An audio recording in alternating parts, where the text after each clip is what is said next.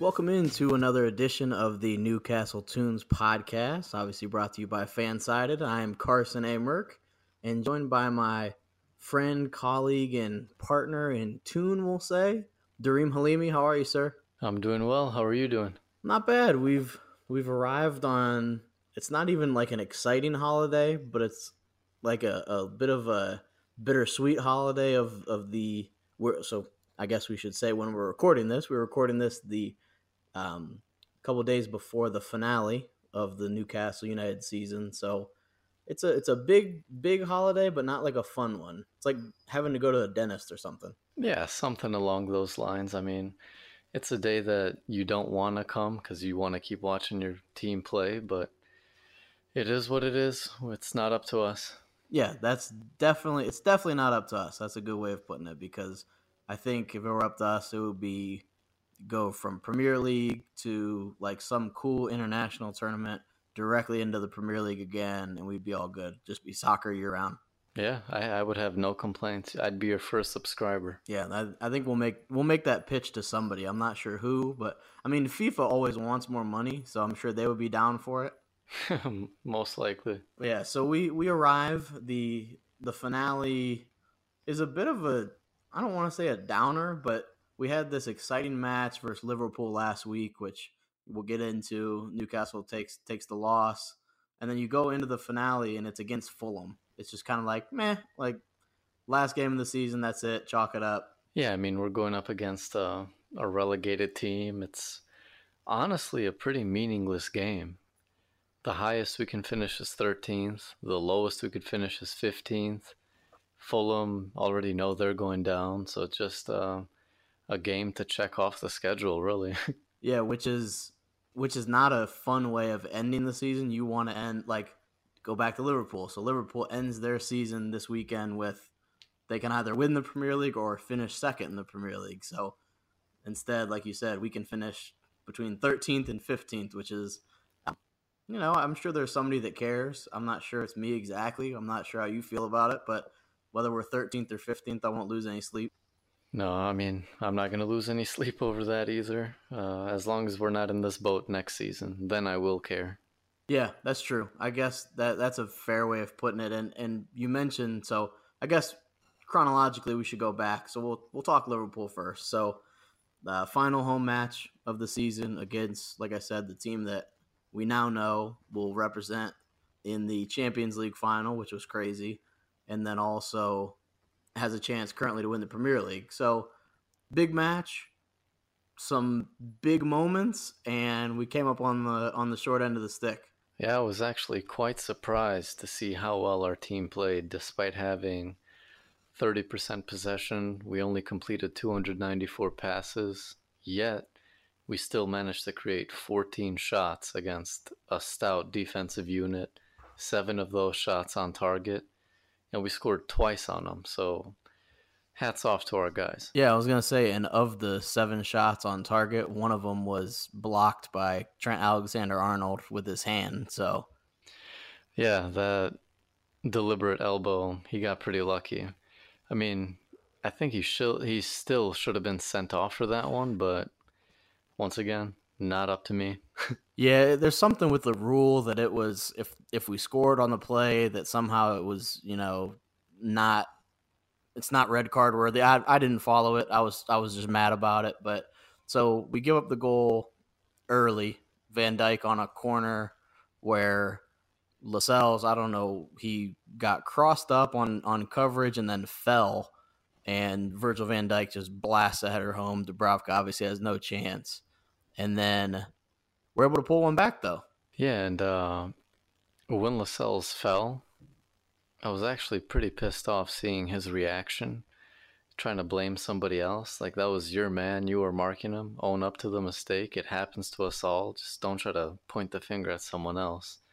But in regard to your last statement, when we got a goal back through Atsu, that was a pretty sick moment because I thought we might have to wait quite a while for an equalizer, but it came just a few minutes later. Yeah, and kind of going back to what you said, so like Lascelles, it was the broadcast was not positive who it was, and then I think they eventually realized it was Lascelles that missed the coverage. He went inside, and like I said, then he slips. You get the goal back with Atsu after the deliberate handball by TAA, and I was feeling okay. I wasn't feeling overly confident by any means, but I was feeling all right. And then Mo Salah, the Egyptian king, puts one home for Liverpool. Yeah, we should have marked him more closely in the box. There's no way that should have been a goal. That was actually one of the most open and softest goals I've ever witnessed at St. James's Park. But he got the job done for Liverpool, gave him a 2-1 lead. But that also didn't last long after our boys came out of the tunnel. Yeah, and I like that you said we should have marked him closer in the box. I think they probably should have just marked him in general in the box. Like you said, he was wide open, and he's currently either first or second in the Premier League in goals. So yeah, probably a guy you want to focus on defensively. So Yeah, I think he's number one in the top in the Golden Boot race with 22 goals, I believe. yeah, that's as they said in dodgeball, that's a bold strategy, Cotton, to leave the leading Premier League scorer unmarked in the box. No, they got it spot on, but our boys just didn't catch the memo. Yeah, that which is true. So then we end up, like you said, after the break, Solomon Rondon comes back and scores a great goal. I think the quality of the goal was not. I don't think it got its just due. And then obviously the result, it definitely kind of got brushed aside. But it was a nice left-footed strike off the. I can't remember if it was off the volley or off the half volley, but a really good strike from Rondon to level things up.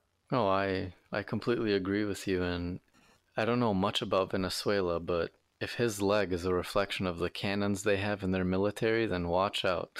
Because, yeah, that was a beautiful goal. He just struck it one timer in the. It was like a side netter. Allison had no chance. That's all I'm trying to say. Yeah, and it was perfectly through traffic. So the angle from behind the goal, you could see like his left foot on the outside of the defender, and it just knifed right through everyone, and obviously, like you said, right into the side netting. And so I was feeling good. I thought the draw might be on the cards, which would have been a massive result. And then, um, I mean, Fabinho is not fouled at all, and Matt Ritchie was livid at the time that they called that, and then his anger was amplified after they score.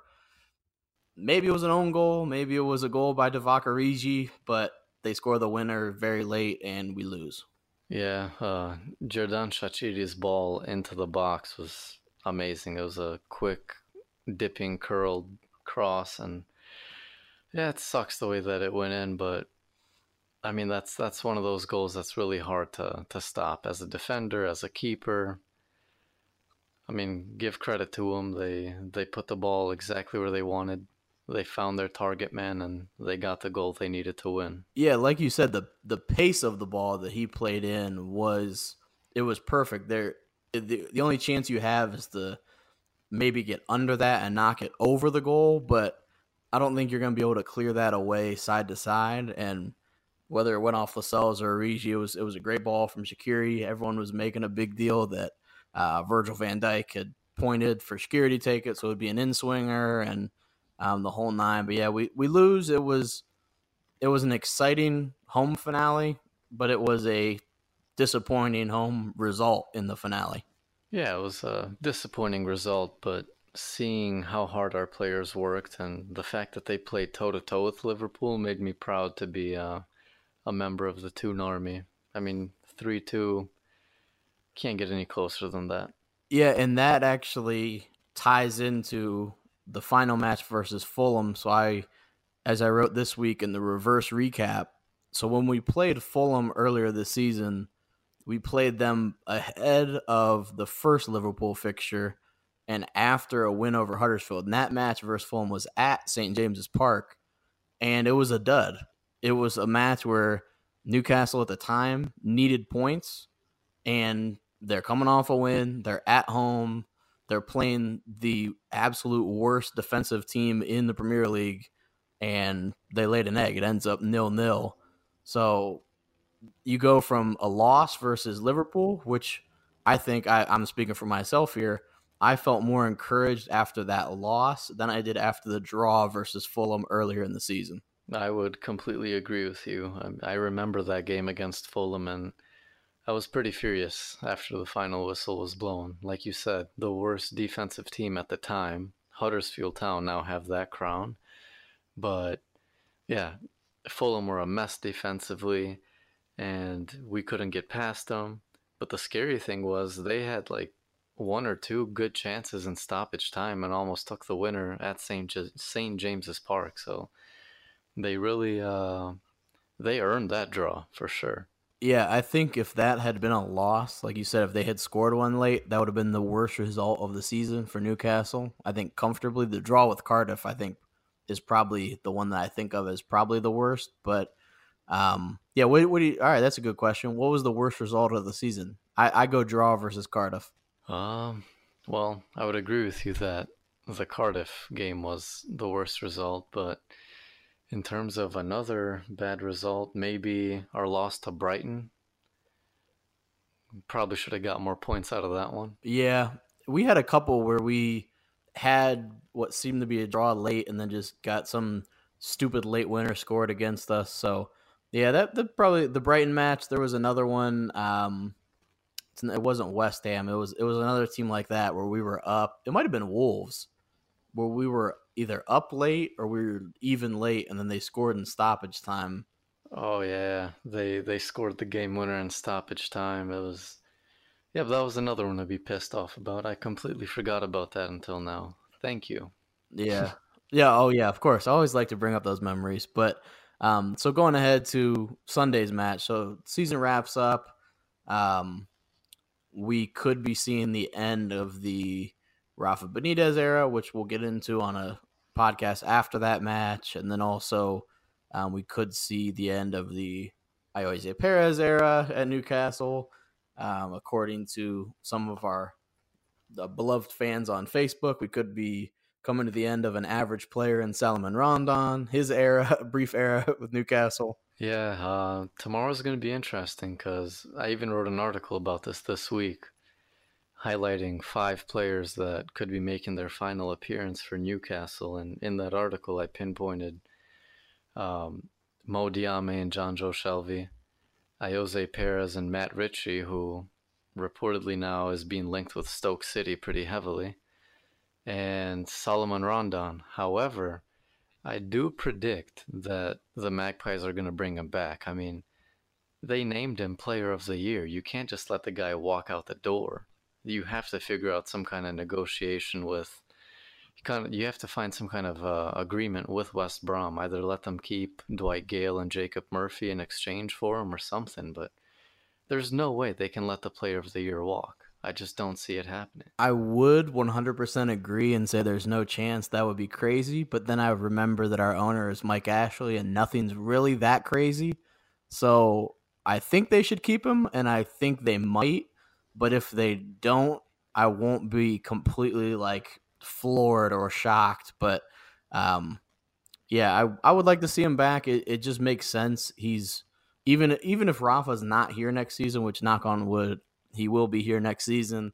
I think he's the kind of striker that he's not horrendously slow. He's very strong. He's good on the ball, and he doesn't mind holding up play. So I think he's a well-rounded enough striker. He really fits with any game plan, unless you want just like a complete burner up top where you're just going to run in behind everyone. But there's not a lot of those guys just hanging out that aren't signed somewhere. Yeah, I mean, Rondon is definitely the ideal striker for Newcastle. Like you said, he's not the fastest guy by any means, but he is one of the smartest guys on the field, and he knows how to hold the ball up when he doesn't have support. When he does have support, he knows who to pass the ball off to, and then he runs into position. And I mean, think about it this way. He didn't play at all in preseason with West Brom because of this transfer deal. So due to a lack of, well, due to poor fitness, he didn't play much to start the season. Then he picked up an injury that kept him on the sidelines for a month. So when you think about it, 2 months are crossed off, and he still managed to score 10 goals in Premier League action and provided 7 assists. And with Newcastle having, I think it's 38 goals this season, he's pretty much been directly involved in half of Newcastle's goals. So it's a no-brainer to me. Sign him up. Yeah, he's a very well rounded, and I was thinking when I was I don't want to say debating with our beloved Facebook fans, but I was like, do you want Hasalu? Is that what you're looking for? Do you want Hasalu to be back as the striker? No thanks. Yeah, nobody wants that. That or like even Dwight Gale. I know Dwight Gale lights up the championship. Everyone's like, hey, maybe he can do it in the Premier League. He can't. He was here last year. He couldn't. He's an okay player.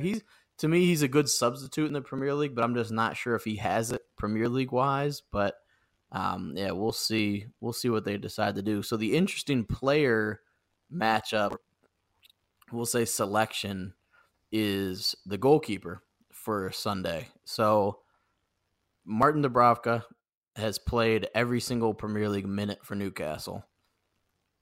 By assumption, they would play him in the final match, but being that's an inconsequential match, this would typically be a time for Freddie Woodman to play.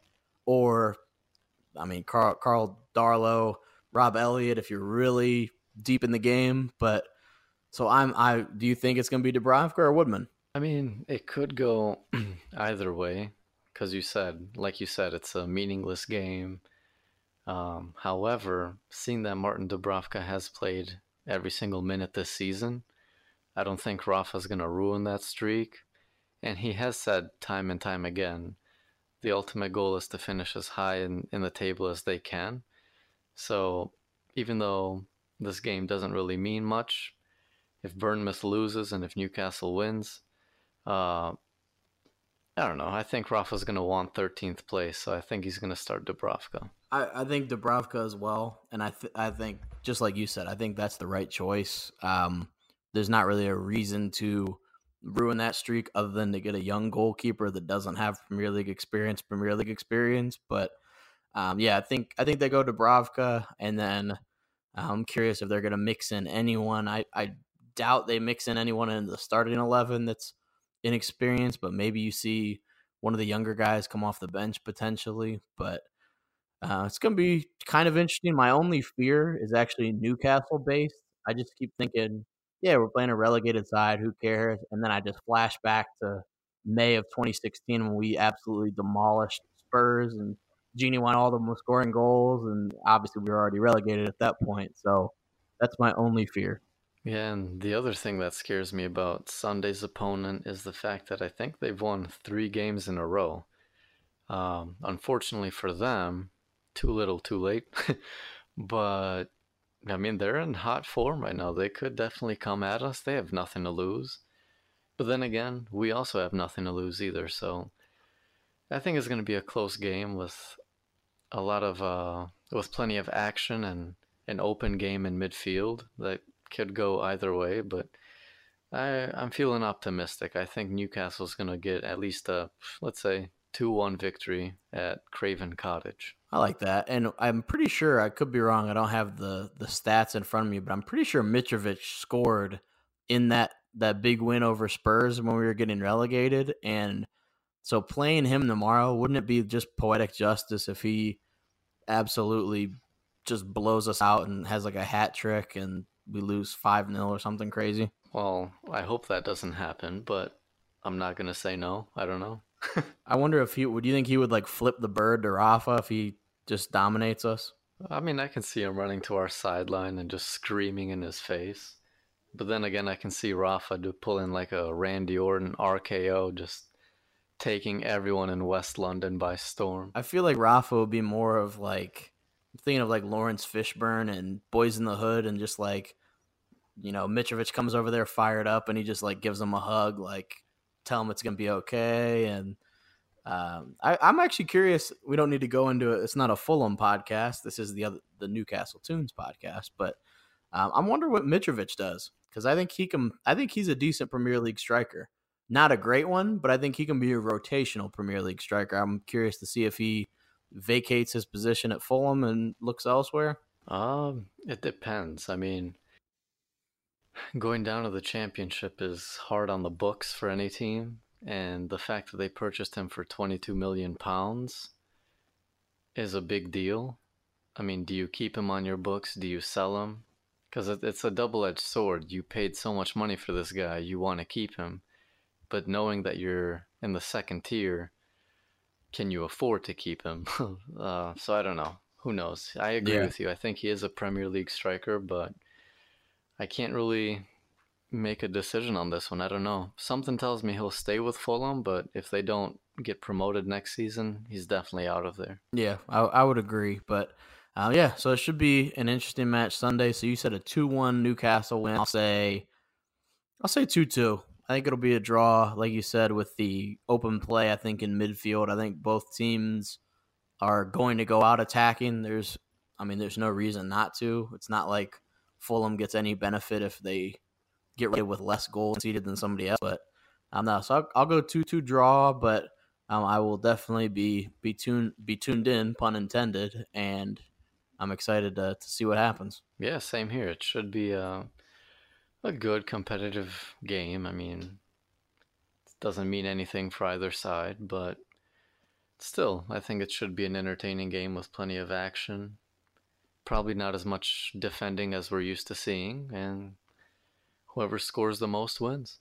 Yeah, that is literally the name of the game. So this is another edition. This was another edition of the Newcastle Tunes podcast, obviously brought to you by Spreaker and by Fansided. And make sure to tune in on Sunday to the match. Make sure to see all of our coverage building up to the match. And then the plan is to record a podcast post-match at some point next week and see, take a look at some summer predictions, obviously take a look at what the result was versus Fulham, and we will try to continue to keep you abreast of all transfer rumors and Rafa rumors and all Mike Ashley rumors as we go into another exciting Newcastle summer. Yeah, definitely. It's going to be a busy summer in terms of keeping an eye on Rafa, keeping an eye on Rondon, and a bunch of other players, especially Ayoze Perez, who is catching the interest of major teams like Inter Milan, Napoli, Atletico Madrid,